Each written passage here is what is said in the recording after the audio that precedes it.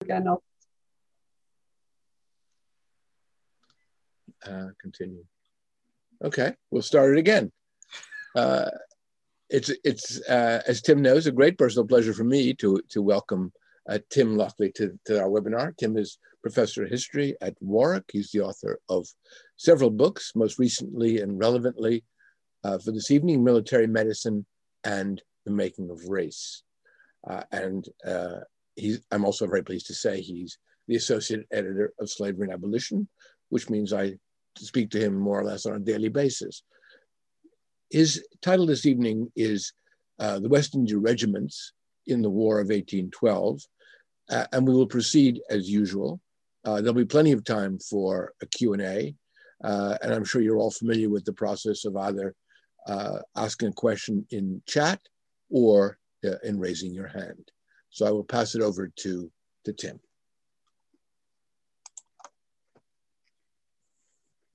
Thank you, Gad. I'm hoping you can see my PowerPoint. Yes.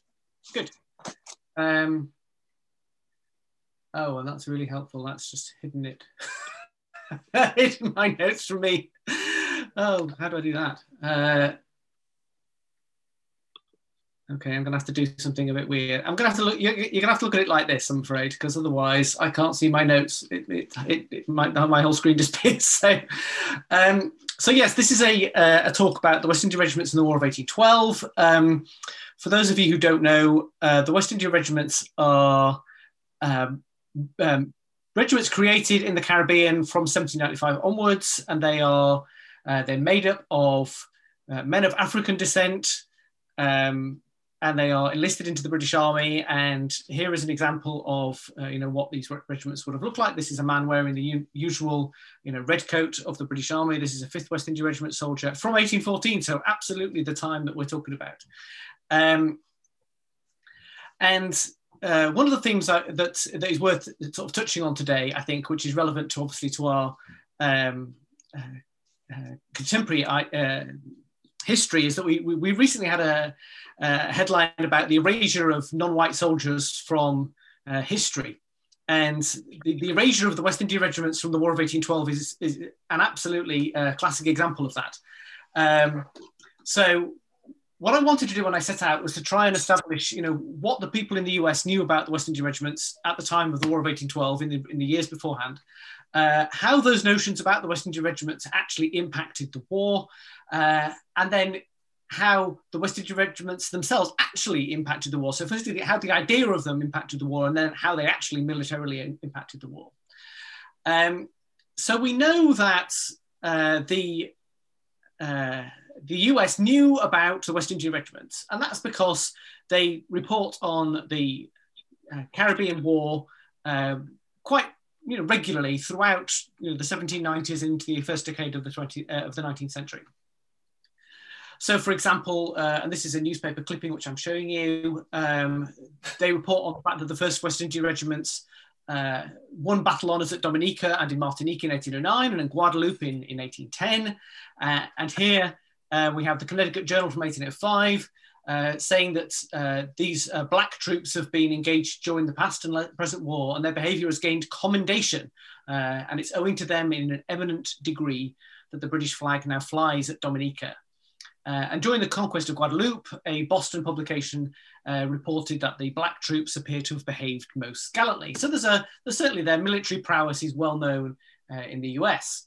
However, they also know quite a bit about the dangers and the threats that local islanders feared about the West India Regiment. So, for example, the mutiny of the 8th West India Regiment in Dominica in 1802 is widely reported. The authoritative account, which comes from the Dominica Journal and then appears in newspapers in Barbados and St. Lucia and Antigua, is also then reprinted in its entirety in the New York Post on the 22nd of May 1802, and then subsequently copied and reprinted. And they talk quite a lot about the fact that the treatment of white officers by the mutineers was particularly violent, and they're quite sensationalized accounts, I guess. And they generally pay very little attention to the actual causes of the mutiny. amongst which were pay withheld, being made to work like slaves, clearing swampland. And instead they stressed, quote, the inexpressible fury of the black murderers. That was the big headline, I guess. That's the sort of the red top headline about the West India regiments.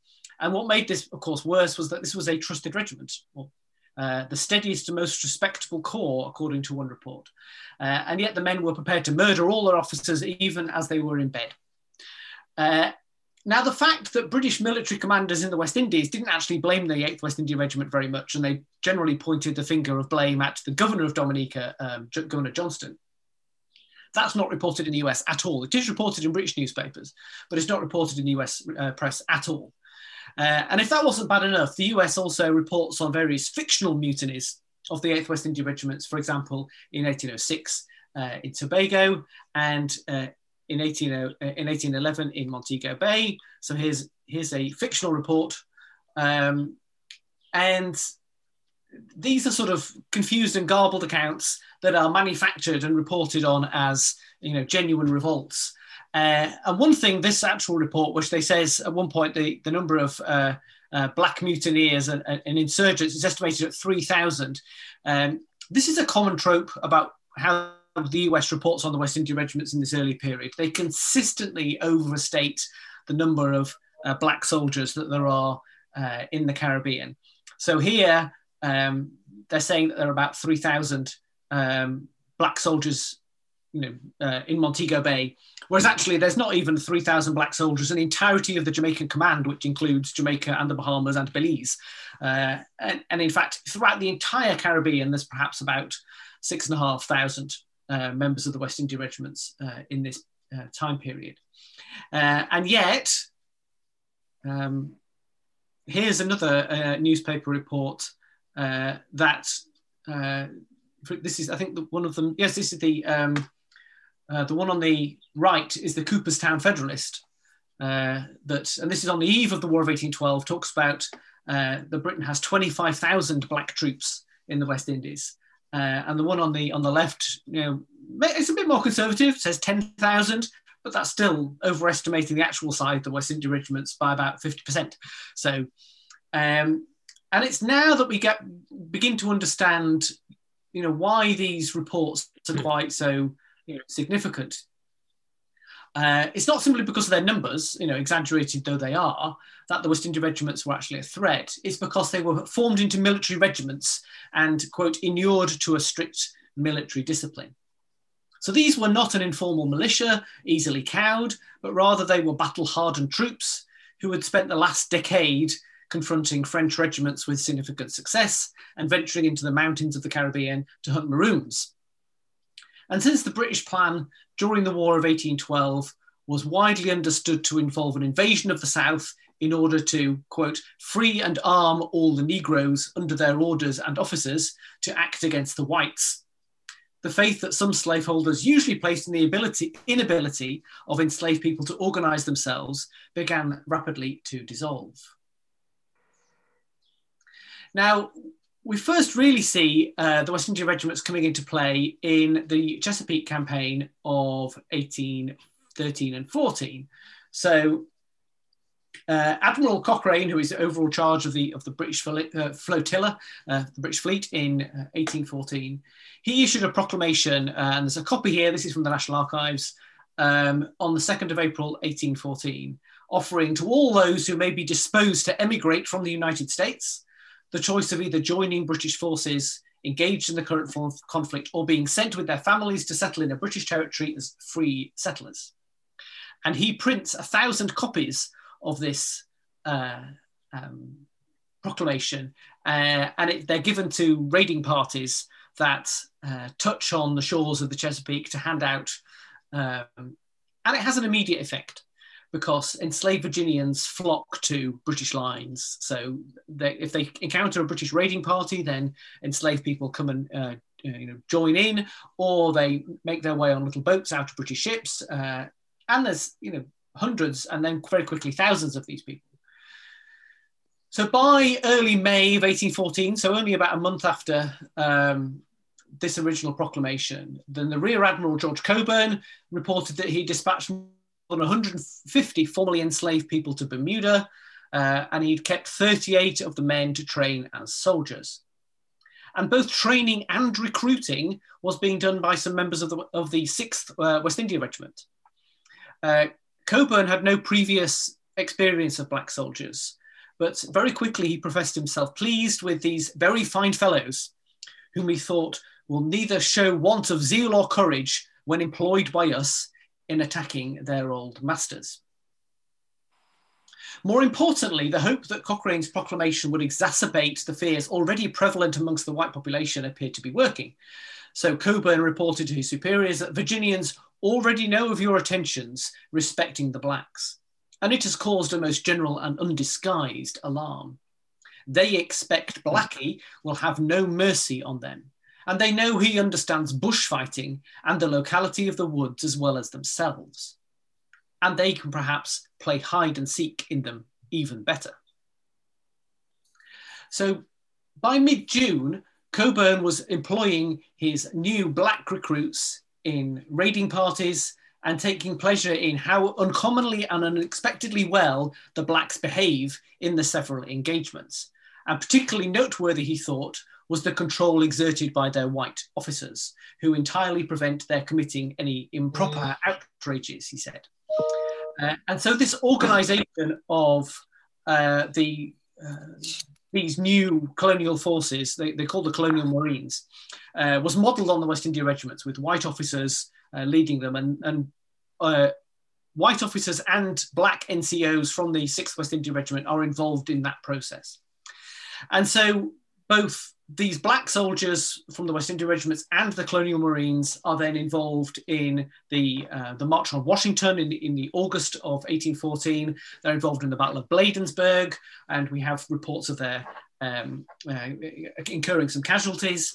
And then they're also present at the burning of Washington. And unless you look pretty carefully in War Office records, you would never know they're there, because any contemporary description or painting of what went on at Washington or at Bladensburg doesn't show a black face. There's no black soldiers shown, and yet there are plenty present, probably several hundred, in fact.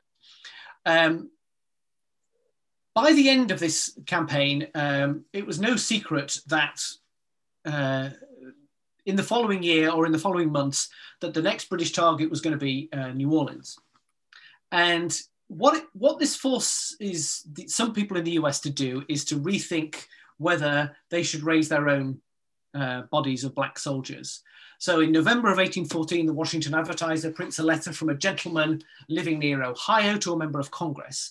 And it lays out a plan to raise an army of blacks in order to combat a tardiness in filling our regiments. So it's meant to supplant, these missing soldiers. Slave owners would be expected to give up to a quarter of their enslaved men, and thereby save the rest perhaps from the grasp of the enemy. The state would give regular army pay to owners in compensation, while the recruits would receive clothing, provisions, and a quarter section of land at the expiration of service. And almost as an afterthought, the author confirms that military service would lead to emancipation from slavery.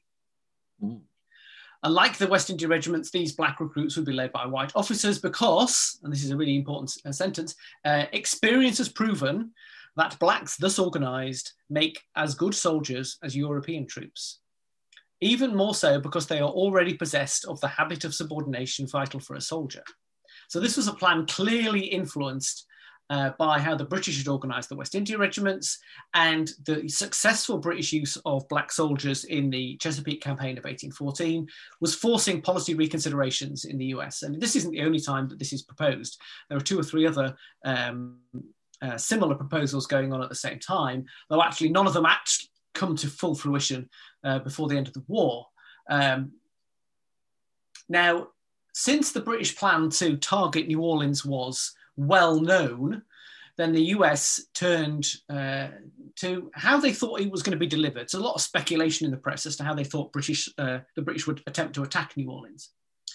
Now, the Baltimore Patriot claimed to have learned from an intelligent friend who has lately had excellent personal opportunities in the West India Islands, that no less than 7,000 black troops from Africa were due any day in Bermuda, clearly destined for an invasion of our southern states.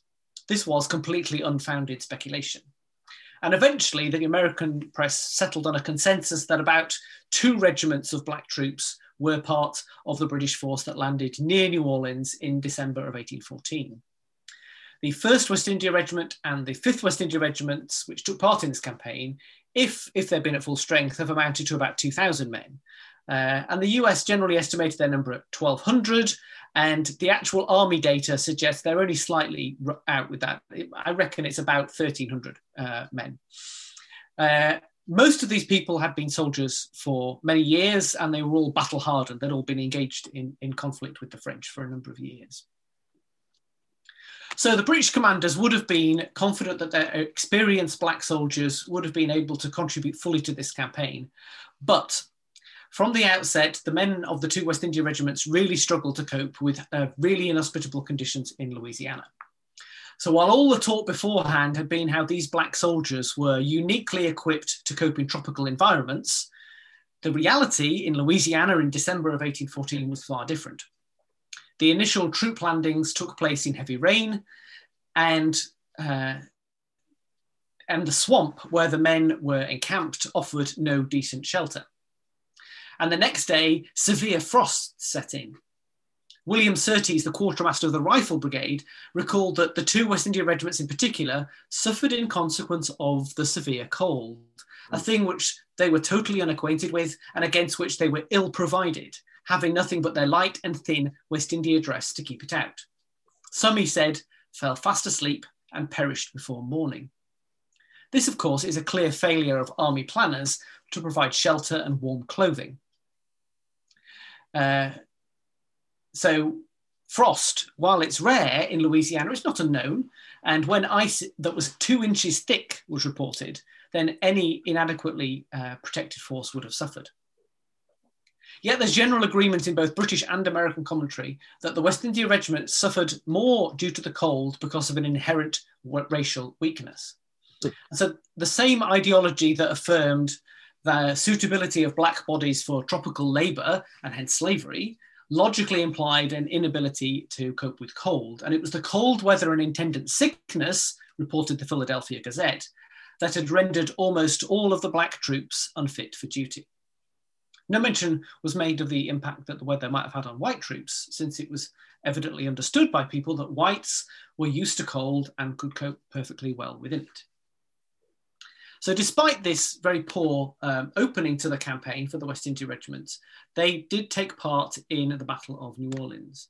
And as we can see from this modern day reproduction, if you look carefully, the British forces are at the bottom of this plan, the American forces at the top, and you can see at the extremes, both the left and the right hand were West India regiments, one deployed in the swamps, the other by the banks of the Mississippi River. And yet, and here is a contemporary painting of the British assault. This is the Mississippi River right at the front of us. There's not a single black face amongst the British troops, and yet we know there were probably 1,300 of them involved in this battle. So here's a classic example of the erasure of black troops at the Battle of New Orleans. Now, following the defeat at New Orleans, obviously it's an American victory, and the British are forced to withdraw. Some British officers admitted to their American counterparts that the cold weather had knocked up their black troops, while one US commentator attributes their victory in part to the loss of their black troops, who, dying very fast owing to the frosts, had to be sent off. Now, implicit in these statements is the speculation that if the Battle of New Orleans had been fought in August, in the typical subtropical heat of Louisiana, the 2 full-strength West India regiments might have actually altered the outcome.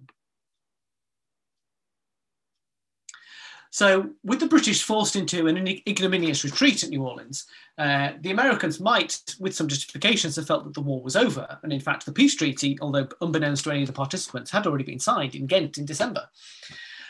But there was one final coda to the war, and that also involved the West India regiments. So a week after the defeat at New Orleans, Admiral Cockburn landed on the Georgia coast.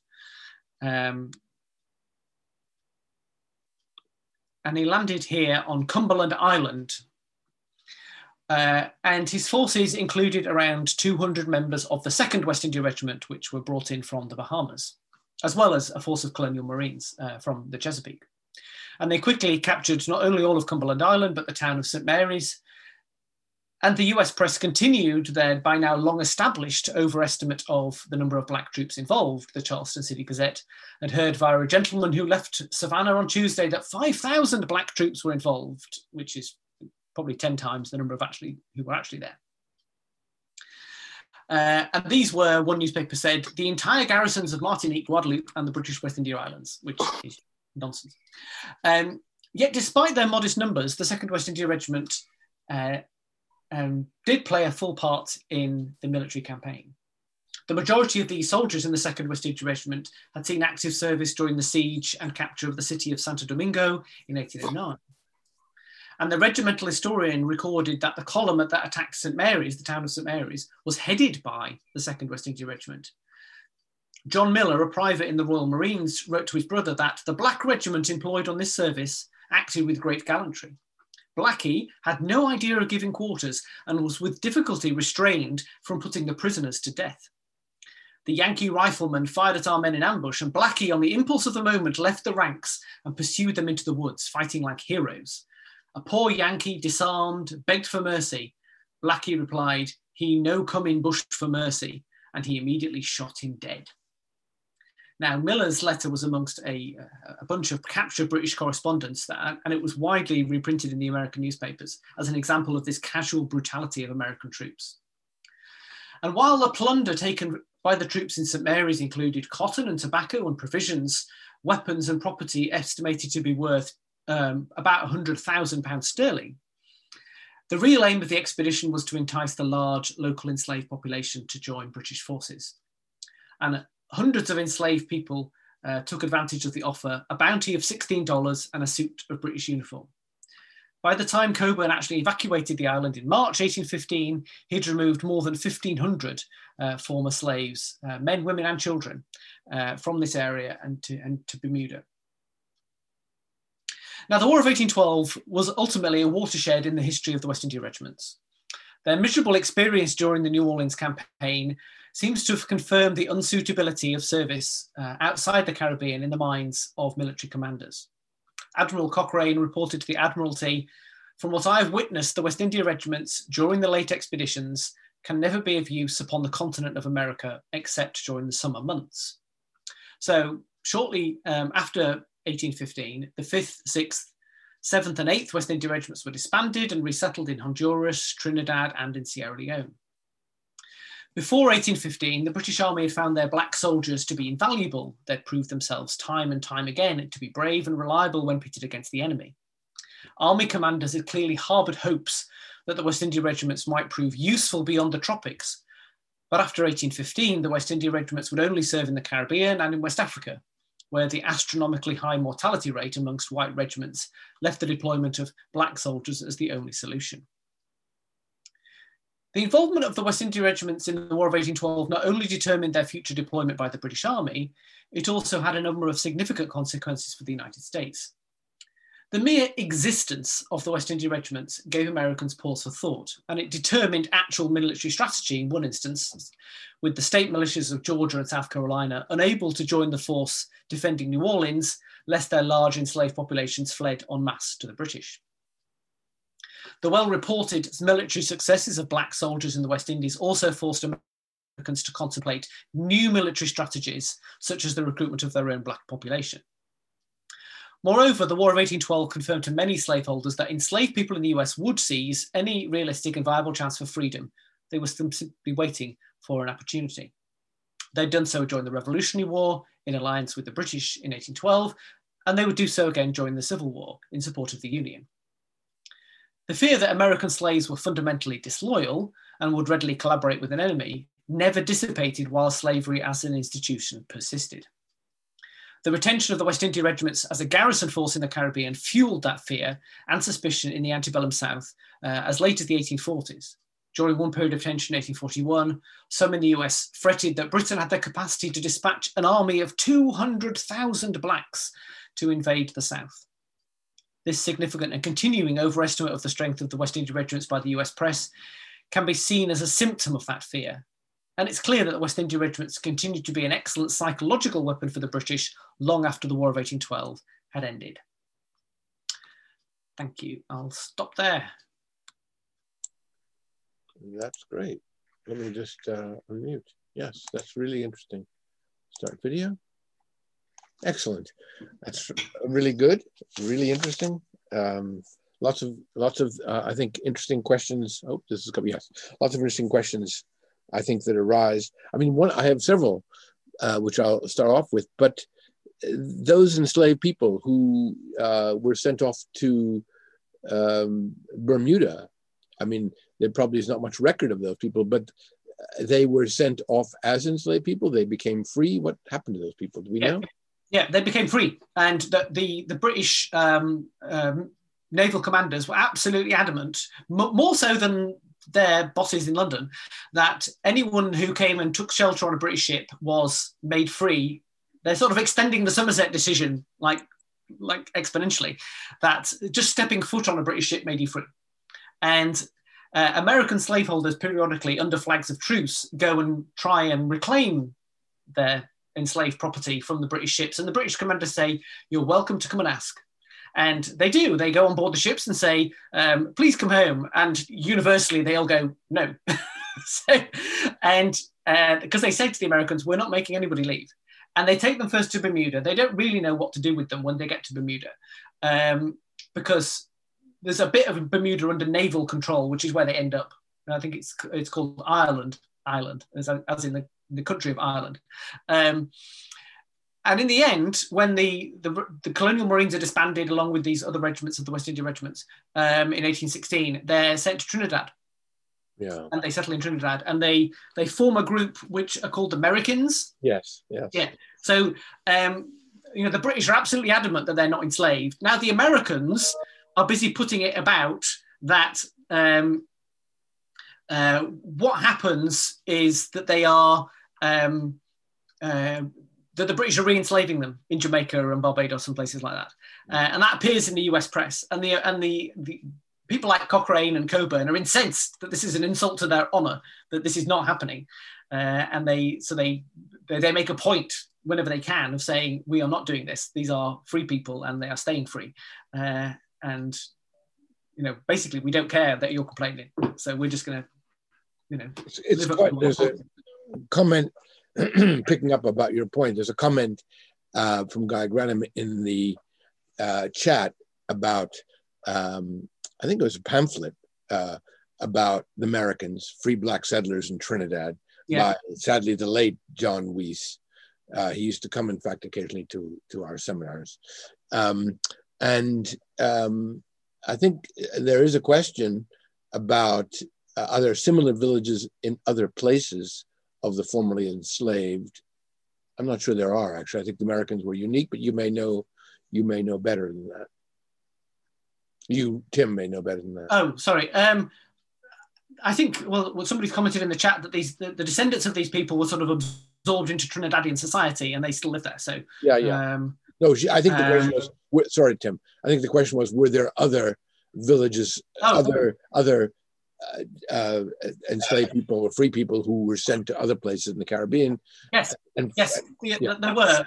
There are certainly similar communities, but made up from the disbanded West India regiments in Belize, British Honduras as it was, and also in Sierra Leone. And there's quite large bodies of disbanded soldiers setting up new villages in Sierra Leone, and they're called sometimes after British military commanders. And so whether these actual places are still named that, I don't know. But at the time, certainly in the sort of 1820s, there are documents from Sierra Leone that count that these people are still living there. They've created their villages. And there are even some interviews with these former soldiers, and they tell you a bit about their life and what happened to them. Some of them have businesses because they're getting pensions from the army. So they have an income, which of course is not particularly typical for free blacks. The army's pay, it might not be a huge amount, but it's something. So they're getting a few pence a day as being disbanded soldiers. Yeah.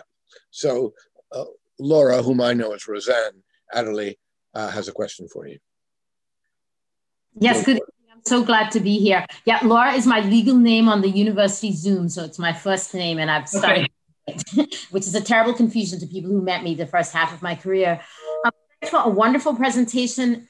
I wonder, Tim, if you could say what your assessment is of the way they are assessing these Black soldiers. And I'll tell you what it calls to mind for me.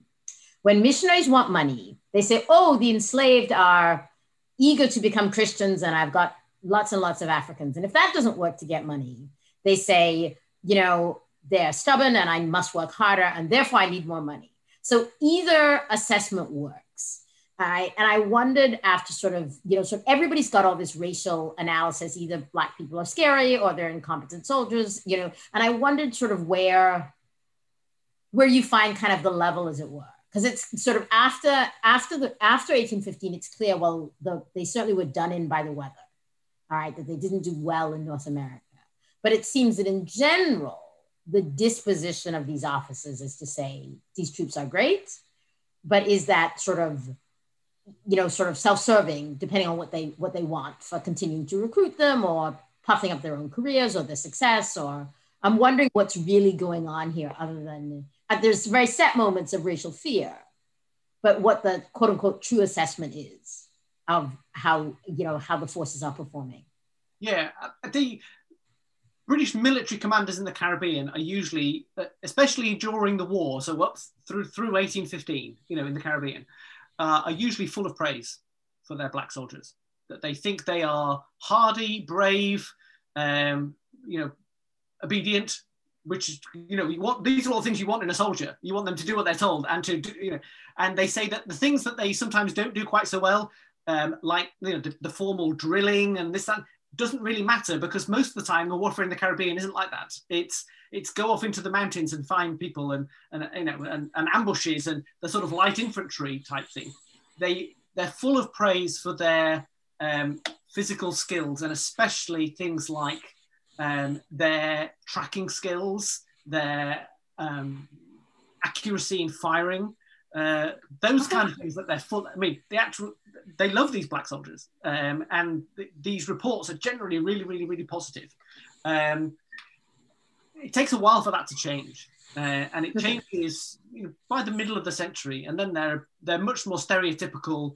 They're not as good. I'd much rather have a white man, and they aren't all they're cracked up to be. But in this early period, when they're actually using them in military conflicts, they're really full of praise. Yeah, I have other questions, but you've got other hands up. And okay. I apologize if I run off. I've got a student coming. Okay. All right. Allison, would you like to ask your question? Thank you so much. So one of the things that I'm interested in is what happened to these folks once they've left, or they've been brought to these other spaces, right? What I know about the Americans in Trinidad is, of course, they come as free people and they're settled in these areas that are really very isolated. Apart from, the weirdness of Trinidad, that you still have enslavement when they're settled there. And there's this whole kind of Spanish-French culture because the British have basically just taken over Trinidad. So I'm interested in, I guess, some of these other places that you talked about, Tim, in Honduras and in Sierra Leone, and I guess in Bermuda, I'm assuming too, where these folks were allowed to settle by the British, and how they interacted or not, or didn't interact with the enslaved Blacks that were there. Yeah, generally, I think they are sort of kept apart. I think one of the reasons Trinidad is chosen is because Trinidad is, the British would see it as empty. It's not Jamaica and it's not Barbados. It's a new British possession. While there are slaves in Trinidad, there are big areas of Trinidad that are, depopulated or unpopulated comparatively, where they can be settled without basically interfering with the plantation slave society. The same is probably true of Belize, because Belize is mainly swamp, and it's not a big plantation society like you would get in Jamaica or in, you know, or even parts of Guyana or whatever. So again, you can put people, you know, inland and almost forget about them. Sierra Leone is the one we probably know more about, because the Sierra Leone Company keeps better records, even though they're not complete or anything like that. But it actually bothers to go out and talk to these people and count them and do a little assessments of them. So the interesting thing there is how they interact with the other groups in Sierra Leonean society, because there are, of course, people native to Sierra Leone.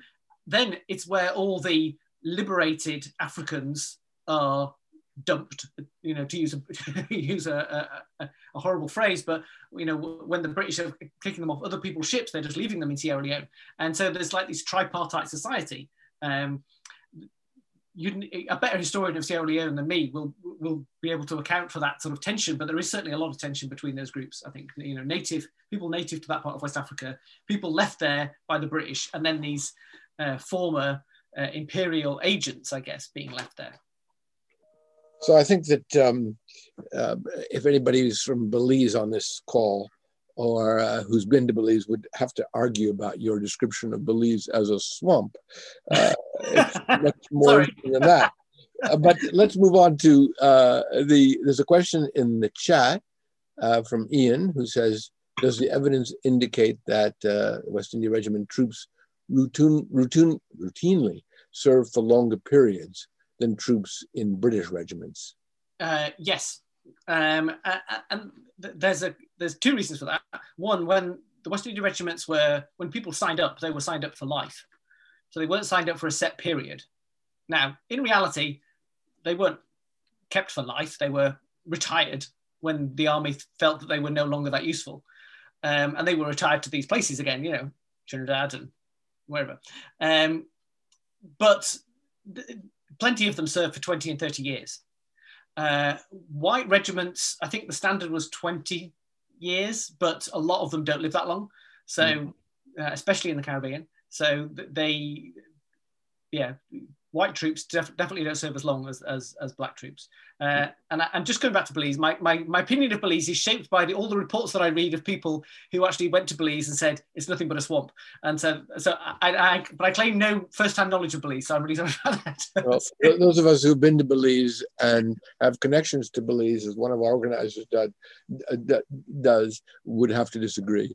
Now, Rhonda says that talking about the Americans in Trinidad, I don't think they were absorbed into Trinidad society because, of course, they came as free people. And then there's a longer comment, which you can also see. And there's a question from Zachary, who has his hand raised. Hi, all. Thank you, Tim, for this great presentation. Thank you, Kate, Gad, for organizing.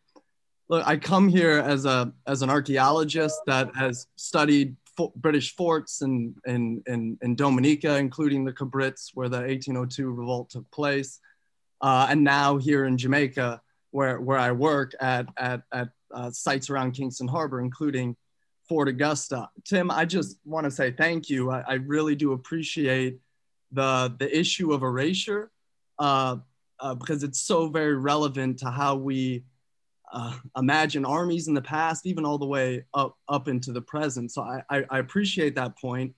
And as a historical archaeologist, this information is not absent. You can read against the grain in the archive. You can go through the archives of soil as archaeologists do. I'm interested to know about, compared to what I know in the Caribbean, how material spatial realities of Black British troops in the US, if you've heard anything about that, garrison strategies during these campaigns, degrees of segregation, whether it's marked in space between where white soldiers, Black soldiers are living, or perhaps even the materials used for encampments. These are some distinctions I've seen in my own research, and I'm wondering with all your experience and if you've come across anything like that. So thank you again all for the opportunity. Thank you. I guess, campaigning camps, for example, the one that would almost certainly have been, constructed in New Orleans, they are very ephemeral structures, aren't they? They are, they're deliberately designed to be movable. So there may be, it's difficult to know how people were housed and garrisoned on those kind of campaigns. We know a lot more about how they were garrisoned in the Caribbean, and they nearly always garrisoned separately to white troops. And a lot of that is to do with ideas about health and race. And so, Jamaica's a good example. So, white troops are widely seen to be, it's impossible for them to live at Fort Augusta. Fort Augusta's in the harbour, and it's like a death sentence. That's how they describe it. It's a death sentence for white troops to go and live there. And that's why they build up Park Camp, and that's why they eventually move the white troops to Newcastle, which is like 4,000 feet up. And they do that because it's healthy for white troops. Whereas, they think that the coastal forts are particularly healthy for black troops. And it's not like they think, they're unhealthy, therefore we'll consign the black troops to that. They actually say, no, the coastal areas are the healthiest places for black troops. And so we're doing them a favor by putting them in these coastal forts. And Newcastle can get cold, that's for sure. And that's why, not cold. And that's why they choose it, because that's but they wouldn't dare put black soldiers at Newcastle, because they would get sick based on the ideas that come out of things like the New Orleans campaign. The only time I've ever seen white and black soldiers garrisoned together in the same buildings is in Gibraltar, when the 4th West India Regiment spends 2 years there, 1817 to 1819, and they're in the casemates barracks, which, if you ever go to Gibraltar, that's the place where you sit and have a nice drink in the afternoon. Is that surrounded by cafes now, but that had a mixed garrison, and we know they lived in the same buildings. So that's the only place I found that happened. But usually in the Caribbean, white troops and black troops are segregated. And usually the white troops got better accommodation than black troops. Not always, but mainly they did. I think Zachary described the very interesting barracks in Newcastle as cold. Would be far-fetched given the winter we've just had.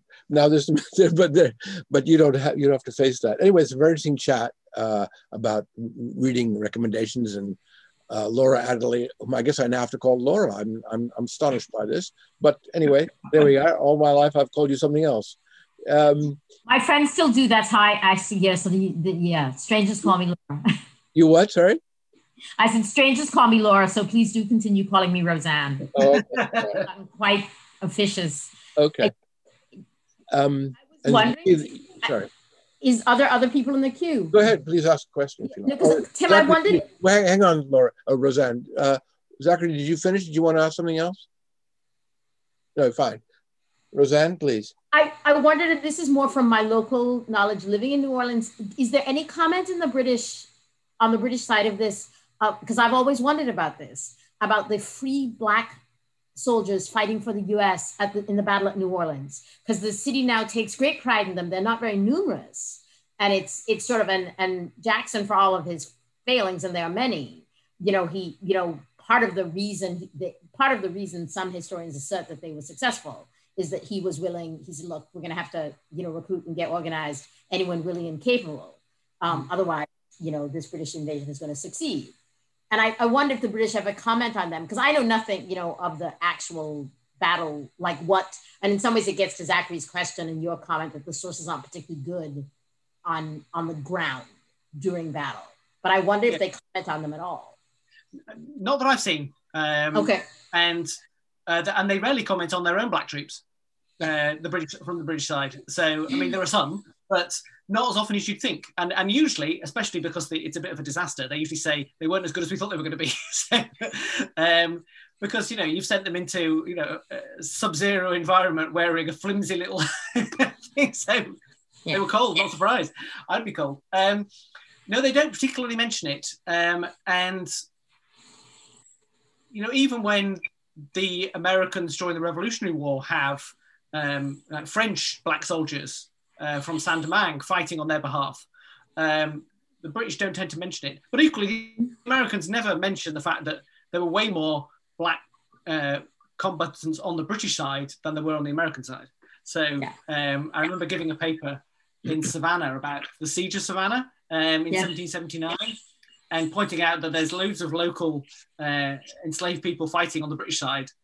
And local people didn't know that. They knew all about the French blacks from New Orleans fighting on their side, from Haiti, but they didn't know anything about black people fighting on the British side, of which there were thousands. So, I was going to say here, I've said this to people in New Orleans context, and it's like, are you sure of this? And I said, yes, I'm sure. It's factual that there were black soldiers among the British troops. And I would say, I do not know this, and it's not my area. I think that the uplifting of the free black soldiers in the War of 1812 is a public history, reshaping of public memory project of the relatively recent past. Yeah. Within the community of free people of color here, they were very proud of their service in the 19th century. But I think broader uplifting of their role within the war.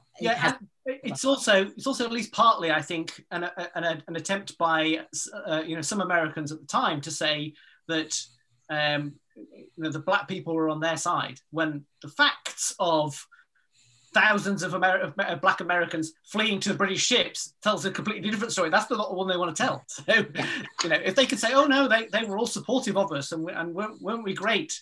And then look at what Jackson does. Jackson's future career, which is just appalling. And that's exactly the biggest story. The bigger black story of the War of 1812 is the number of African Americans who turned to the British. That is far and away a bigger story. Oh yeah. Still a hard sell in academic and popular discourse in this country. Yeah, and it's just erased. It's just ignored. The fact that there's probably 3,000 to 4,000 from between Virginia and then Georgia who run away. And that's not counting the ones who ended up at that fort in Apalachicola in Florida the year after in 1816. I mean, there's been several books written on that recently. And that was, again, all done by the British. And that's, in a way, a coda of a coda of a coda.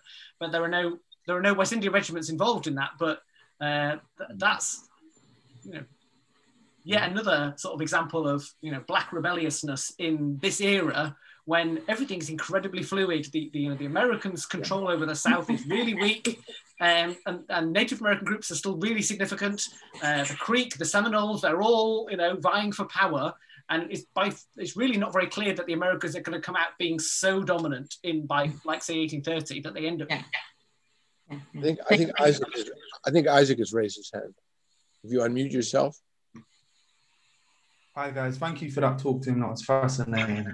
I just wanted to ask, circling back to something you said about kind of the skills and the capabilities of the West India regiments. You were mentioning that they are really good at tracking and ambush, counter ambush, all these kind of things. To what extent do you think those skills were kind of a result of experiences of warfare in Africa? I think it's quite likely. We know that, Manuel Barcia's book on African warfare being translated into the Americas, is the go-to one here. And a lot of the people who were captured into slavery and then sold on slave ships, as a lot of the young men are captured in war. And so it's quite likely they have these kind of skills anyway. And in 1797 through to 1807, in that 10 years, the army is buying people straight from the slave ships in order to put them in the West India regiments. And again, not widely known apart from by historians, the army owns more slaves in the Caribbean than any slaveholder, does. And that's, again, we don't realize that, but they do. But with, some really important caveats in that they own them as slaves because they buy them from slave ships, but then they treat them exactly the same as every other soldier. So they're not differentiated by the fact that they have been bought. They are given the same weaponry, the same accoutrement. They are sent off to fight. They are given the same barracks, the same foods, and then they are disbanded when they're no longer useful. They never try and sell them. So, you know, once they're sick of them or they don't need them anymore, they don't say, well, I can now recruit my investment. And they spend, well, in modern day money, multi-millions on buying these people. Buckley's book does give us a figure, and I can't remember it now, but it's in the thousands, how many they buy. It's in the thousands. And I think the fact that they come pre-skilled in warfare techniques, a significant number of them, is probably really, you know, crucial, more crucial than we'll ever really know, because one thing we lack with the West India regiments for a long period of time is first-hand testimony by them. Yeah. So, and I should also add a caveat, although we tend to think of them as being Africans, and they are, a lot of them are Africans. In the earliest years, there's a significant Caribbean population, which come from captured French islands. So a lot of them are from Guadeloupe and Martinique. And there's a reasonable number are taken by the British from Saint-Domingue, when the British evacuate Saint-Domingue in 1798. Then they're enlisted into the West India regiments. So it's a much more heterogeneous body in this first 10 years than it becomes, say, from about 1805, 6, 7 through till the 1840s. It is really very heavily African. But in that earliest year, it's a little bit more, you know, polyglot, I guess. Presumably there can be no information about the integration of formerly British West India Regiment soldiers freed, go into the communities as free people, but and then merge, presumably, with the free Black community. No, I mean, we have very little information about that. And by, say, the 1830s and 40s, the policy of resettlement in, you know, specific spaces, whether it be Belize or Trinidad, wherever, has sort of broken down, because these men now often have families in the Bahamas or, you know, St. Lucia, wherever, and they don't want to leave and they want to stay where they are. So, and they often do get, they just move into the community and they become, you know, regular folk, I guess. So, and that's a part of a wider transition to being the entire regiment is much more Caribbean by, say, the 1840s and 1850s than it was before. And it's, you know, generally Caribbean-born men. Good. Steve has a question. One thing that you haven't really mentioned was that, you know, given the appalling treatment of the European soldiers, I mean, I've been reading this about the... I didn't see what that was. Oh, sorry, it's Linda Coley's book on the lash and imperial slavery and imperial soldiery. And it's, you know, I mean, flogging seems to have been pretty endemic in the British Army. And how does that fit in with all this, really? You know, I mean, as I say, it's just as I say, the treatment of the white troops was appalling. So, you know, were the black troops treated equally badly, worse or better, or what? Yeah, they certainly weren't treated better. I did some statistical analysis of this, and they are in general treated a little bit worse. So they are more likely to be beaten, and they are more likely to get more lashes. And you can also do an analysis of how many lashes they are sentenced to and how many they actually get. Because at some point, a surgeon is meant to intervene and say, enough's enough. And they intervened more earlier for white people than they did for black people. And that's because the narrative of the time, and it's written down in some of these surgeons' records, is that black skin is thicker than white skin. Therefore, it can take more punishment than white skin. And that fits into a whole narrative of, you know, black people don't feel pain and all this kind of stuff, which is really common in the medical literature of the time. So it's part of that environment that they're just buying into. And so we know that they are, you know, beaten, you know, more regularly than white soldiers are. But there's no real evidence that they commit more offences. white people certainly had upon charges of drunkenness, all the time, much more so than the black soldiers. But the black soldiers quite commonly sell bits of their kit, so they get charged with not having any trousers or missing boots or something because they flogged it, and some guy has come along and bought it, and then they've I don't know what they did with the money, but they and then they get up on that charge. So Guy has asked a question of where are these surgeons' reports? I would advise you to look at my book, because I discuss a lot of this stuff about the ideas about racialized bodies. There you go. There's Rosie's put in my book title there. You can go and buy it, or get your library to buy it, because it's really expensive. And there are some surgeons' reports in the National Archives. Some. There would have been, every regiment had a surgeon, and every regiment's surgeon would have provided an annual report back to the Army Medical Department in London.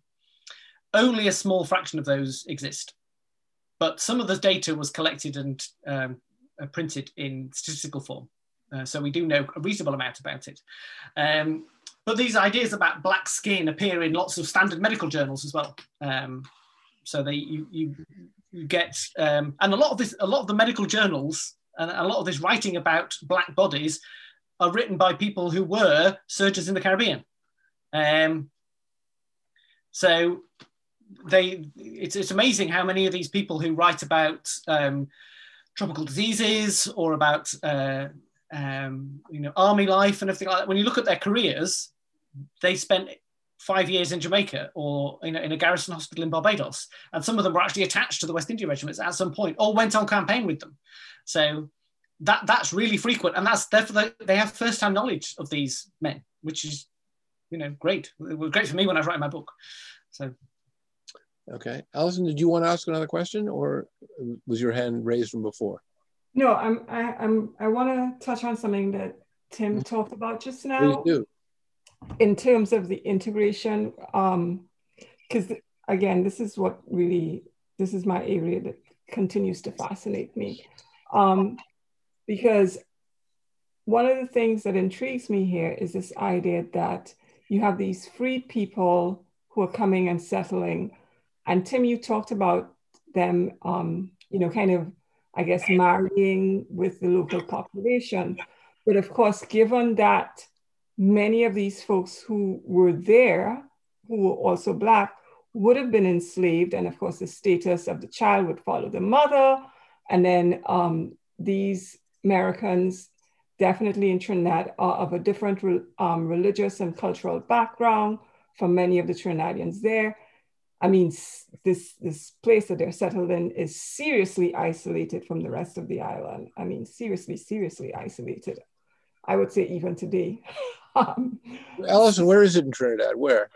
It's in the southern part it's mostly in the southern part. And as someone who grew up in Trinidad, I may have went there once or twice in my life. So it's interesting to me. So I'm wondering,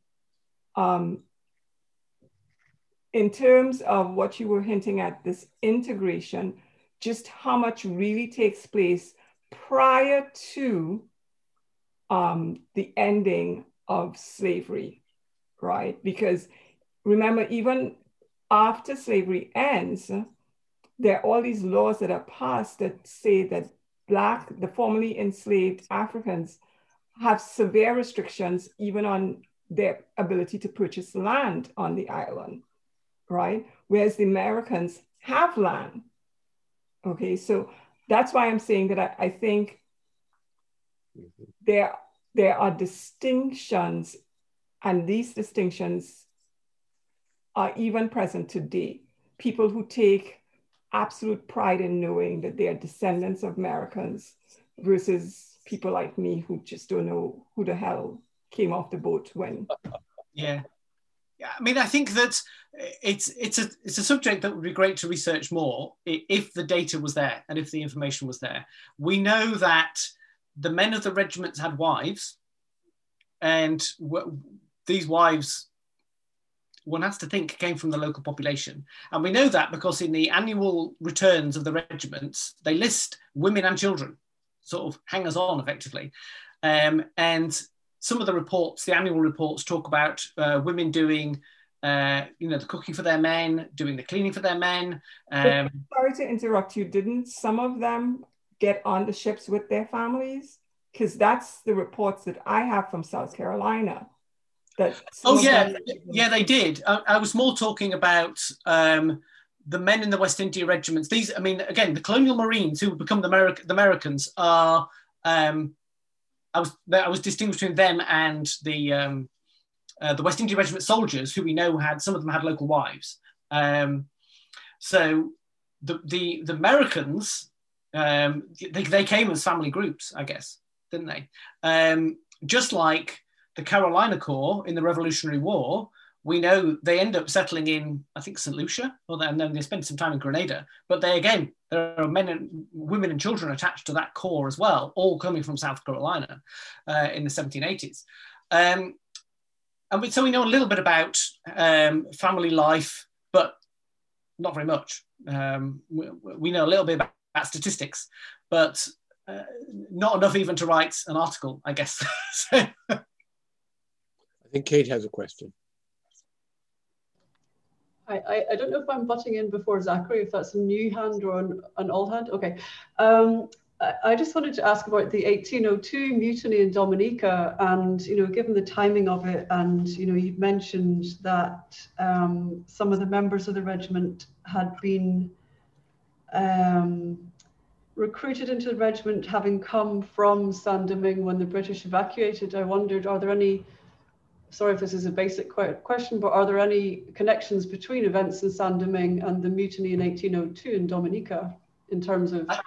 I don't think so.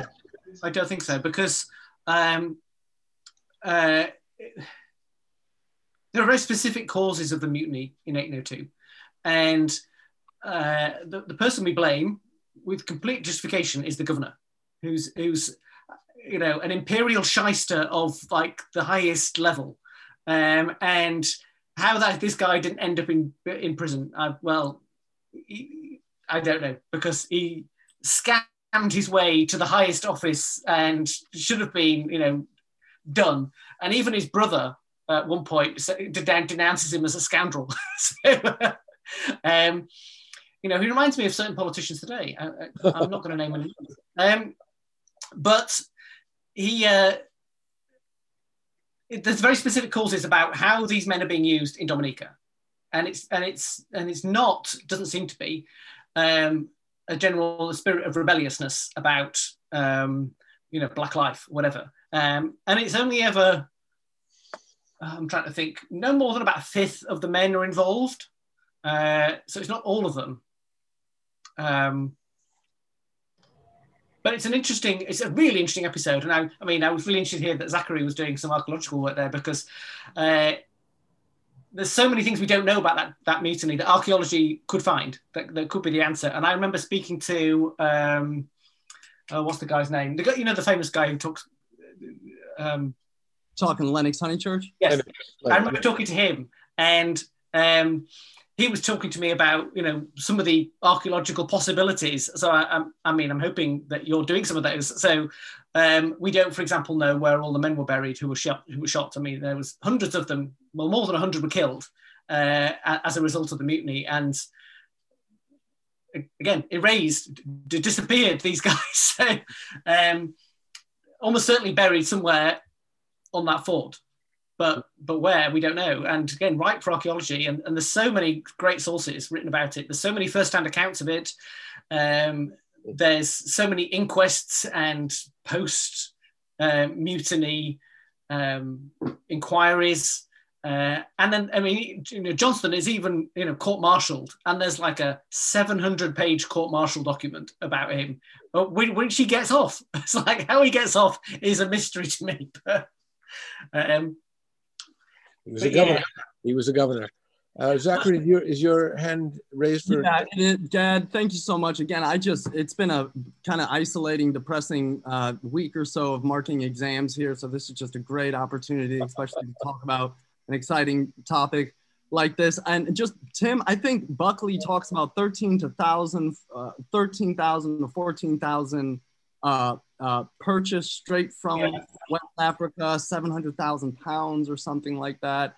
But this question, and many people, Gad, Allison, and others have talked about integration, interaction once Black soldiers are free and entering communities. One of the things, and Tim, I'll be honest with the archaeology, it was very focused on the laborer village, which is very rare within fort life to have that clearly marked off on a series of maps. So that was good for archaeology. And comparing that to the material realities in the outer Cabrit soldiers' barracks, where a number of the men involved in 1802 likely came down. And that's a hike and a half, but it's something. But one of the most remarkable assemblages from that work, the housing patterns, and I mentioned a question comparing housing materials, but within the household of what is marked as pioneer laborer hut is an assemblage of low-fired coarse earthenware. So this is like the pots that Creole foodways emerged from within this laborer hut, along with a 6th West India Regiment baldric buckle that they likely served in Dominica. Again, it's after the revolt, but shows this level of interaction likely, whether it's enslaved soldier going down there, interacting within this village compound, or British Army strategy of relocating soldiers. They move West India Regiment individuals in there, but you're dealing with, layers of ethnically similar but socially distinct populations that are integrating within the walls of colonial forts, So, and I'm from there. My question, and I'm again distracted. The question would be, did you see in your research, and I know it's quite limited, whether it was fears of interaction between armed formal Black soldiers and local enslaved populations, or actual realities of, hey, we lost a handful of Black soldiers today. They went off into the swamp. They went off, and they're rumored to be on this estate. Have you ever come across those types of instances in the archival record? There's material evidence archaeologically, but I wonder from archives whether it's fear or reality being expressed about that point. Thank you. I think the fear is is much, much larger than the reality of it. I mean, Rosie wrote, a great PhD on this. So this fear of Black soldiers combining with the local enslaved population is expressed very forcefully by lots of West Indian planters. At the time when the West Regiments were formed in 1795, right through till, well, you're still reading that 30, 40 years later. The reality is the opposite, I would say. We know that the West India Regiment, the first West India Regiment, was absolutely crucial in suppressing the slave revolt in Barbados in 1816. They were absolutely crucial to suppressing the revolt in Demerara in 1823. So, and then they are heavily involved with the suppression of the Morebay Rebellion in 1865. So they identify with their officers and the wider idea of being an army soldier, much more so than they do with the enslaved population. And why they're so outraged in Dominica in 1802 is because the governor is treating them like slaves. It's like, we are not slaves. We are the king's men. We have that pride. We have the red coat. Don't you dare treat us like slaves. And if you do, this is going to be the consequence. And they're quite happy to have informal interactions with enslaved people. In Dominica in 1802, we know that local people in there's a little settlement called Portsmouth just next to the fort.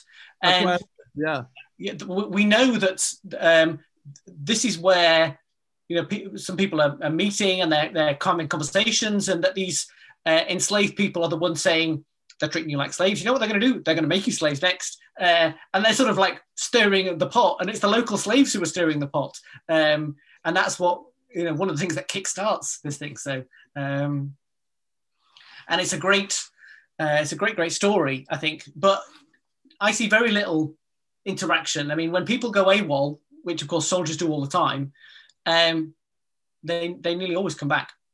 And usually going AWOL meant that they just didn't come back in time. So, and then they get beaten, and that's where you read the records. But not many. You read desertion records, but they're not that common. Right. I think we have stretched Tim. Not as far as he can go. He can go a lot further. I know this personally. There's a lot of very, very interesting stuff in the chat. If people are interested in looking at it, it's great to have had this conversation. Zachary in particular, from an historical archaeological point of view, particularly interesting, and from everybody else in Trinidad. Zoom has its advantages, as we can see from the questions, where people are from, and the chat. I want to thank Tim for a great presentation. You can see that by the nature of the questions.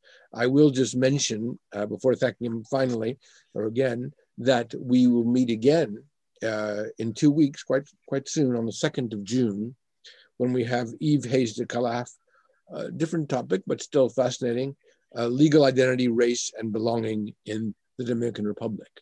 But it remains for me to thank Tim very much.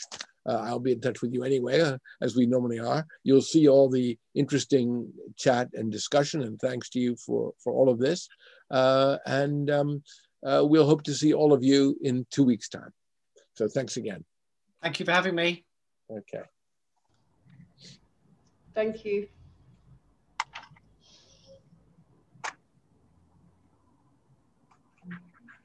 Thank you, Tim. Thank you. Thanks, Rosie. Nice to see you. Yes. Thank you, guys. I really appreciate that. Good. Well, we'll be in touch, Tim. Thanks very much indeed. Bye-bye. Bye. Thank you.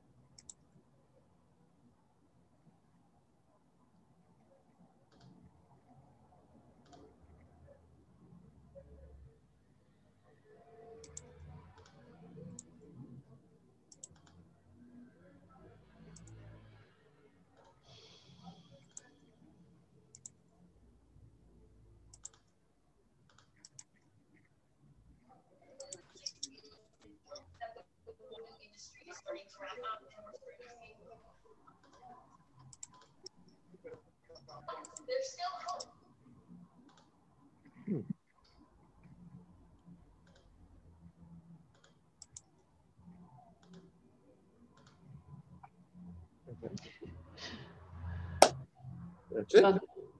Very good. Well, that was good. A lot of back and forth from the Trinities in the chat. That was really interesting. You remember John Weiss, presumably? Yeah. Of course. Yeah. Well, that was. You're muted. Oh. No, Steve. Yeah. I used to work with Johnny. He was he worked in the art department at the old Guildhall University for a long number of years. He was very active in the union, and he, in fact, I kept up with him because his wife got quite ill in the end, didn't she? And but we used to, we used to occasionally go meet for a coffee and a chat about things after. But that was, and we were quite surprised when we got to the Society of Caribbean Studies, and it was kind of, you're the same Steve Cushion, are you? Yeah, yes, and his wife subsequently died afterwards, didn't she? Yeah. They Althea, what's her name? Althea, yeah. That film that she was in about is there such a thing as a black artist? Oh yeah. Did you see it? It was on the BBC. That's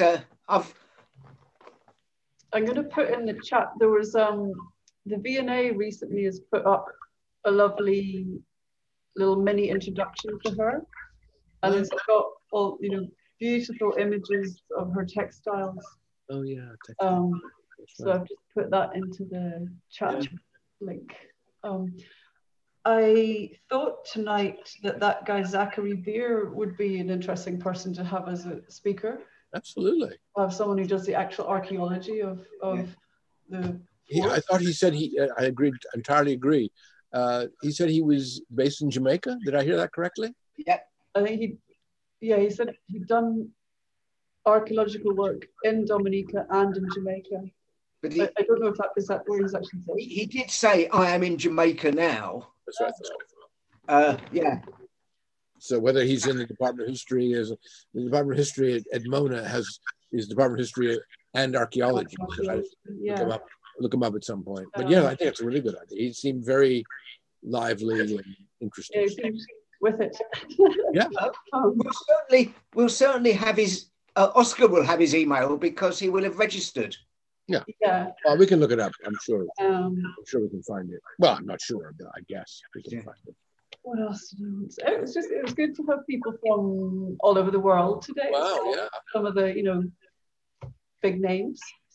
It's good. Or relevant people. Yeah. So I didn't quite get Roseanne Adderley, as I know her. Yeah. What she said at the end is, yes, continue to call me Roseanne, I guess. Is that what she said? What I think she was saying was that her kind of passport name is Laura. Sure. And the university has set up her Zoom so that that's what it says. It's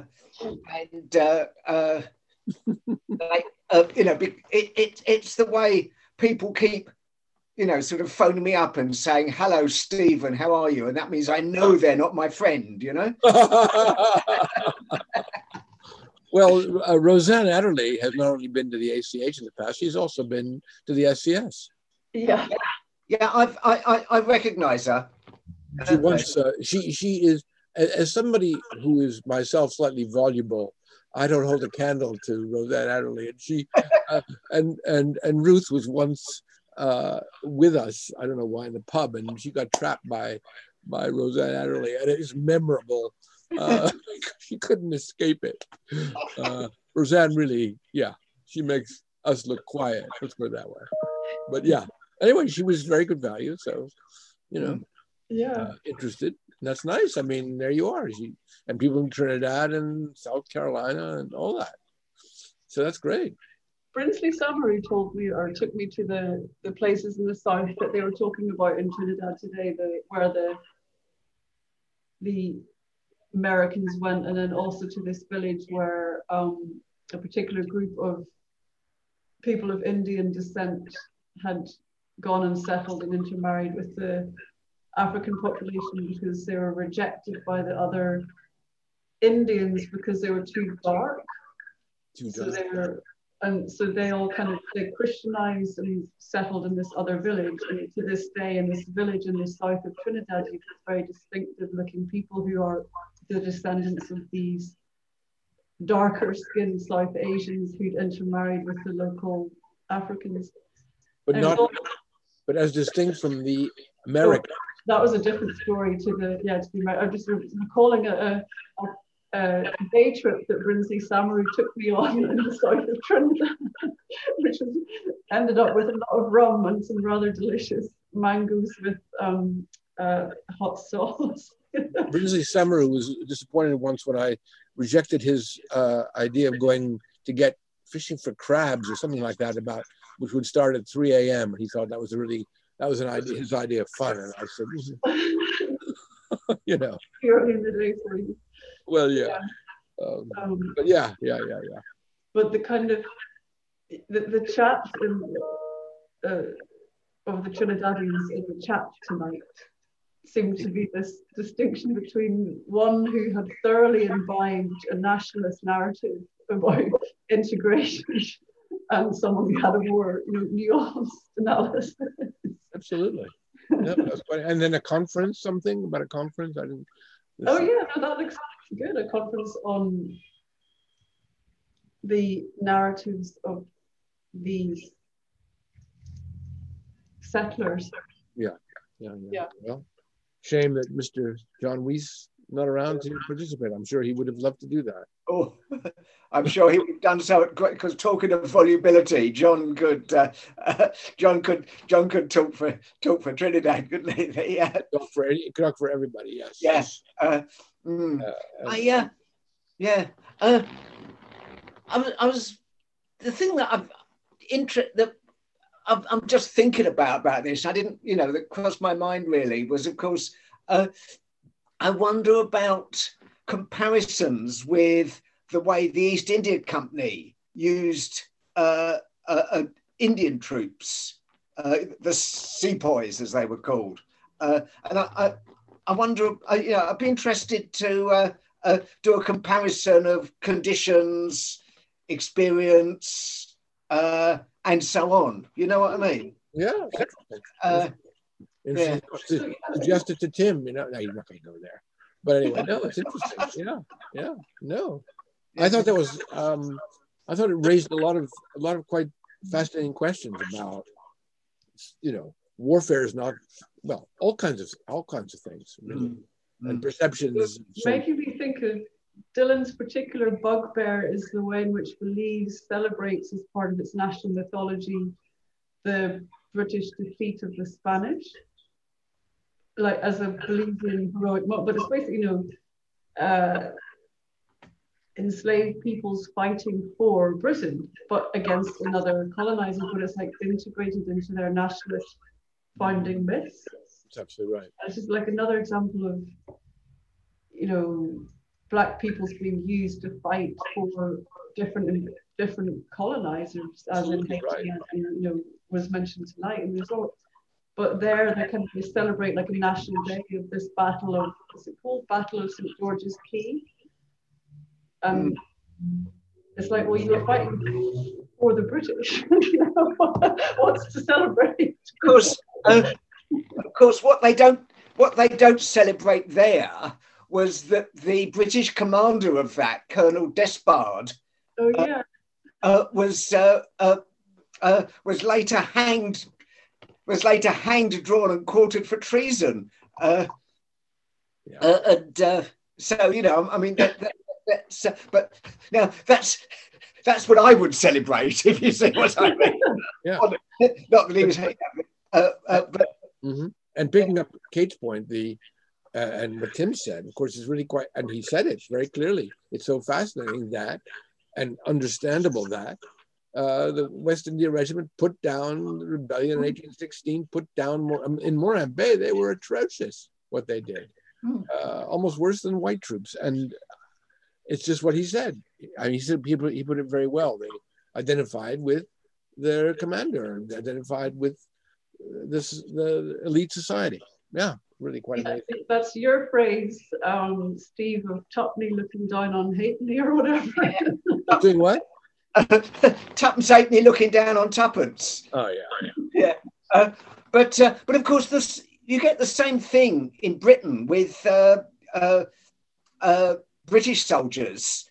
Sort of, and the it was British soldiers of working class origin shooting down people in the 1831 general strike, for instance. So it's only the same. It just shows how effective actually military discipline is. And control and power and all that. Yeah, absolutely. Or I have to go. I have to go shortly. I have to go, but we'll resume in 2 weeks and think about. I think this idea. I'll look up Zachary Beer and see about his potential contribution and think of others. I've already begun to think about it. Yeah. Can I make just before you go? Can I make a suggestion that in November, when Trinidad becomes a republic, could I suggest that we ask David Commisong, who's the Trinidadian ambassador to CARICOM? Barbados, you mean? Barbados, sorry. Yes, yeah. For Trinidad, read Barbados throughout. Yes. yeah. But that's just a suggestion. We have to mark that for sure. That's a good idea. Okay, I'm in contact with him, so I could see if he's open to the idea, if you like. Get him to get Leah Motley to come on and give us a talk. Put in a word with her. Say we'd be honoured to host her. At least you know when? This is going to be November. It's November. Now, presumably, they'll all be busy on the day itself, but sometime around then, in the same month, it might be nice to reflect on it a bit. I mean, I hope this actually happens. I mean, it's supposed to happen, but you know, it has to be done by an act of Parliament, as I understand it. So, the British Parliament? No, theirs. There's been a referendum now, hasn't there?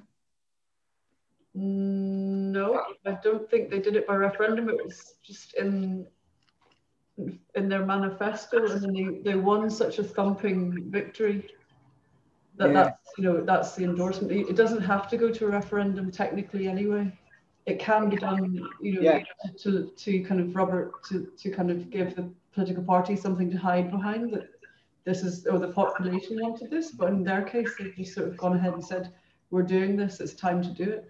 But I think that, the technicalities of how it actually gets, I'm sure, it has to be passed through Parliament, if I understand my constitutions correctly. Yeah, there's a kind of watch this space for them actually doing it. Mm. Oh well, if it all goes wrong, we'll have to ask him to come and explain why it's wrong. Either way, right? Either way. Great. Okay. Well, that went well. I'll be in touch with Tim anyway, and I'll thank him. Lovely. Yeah. Thank you. So we'll see you in a couple of weeks. Yep.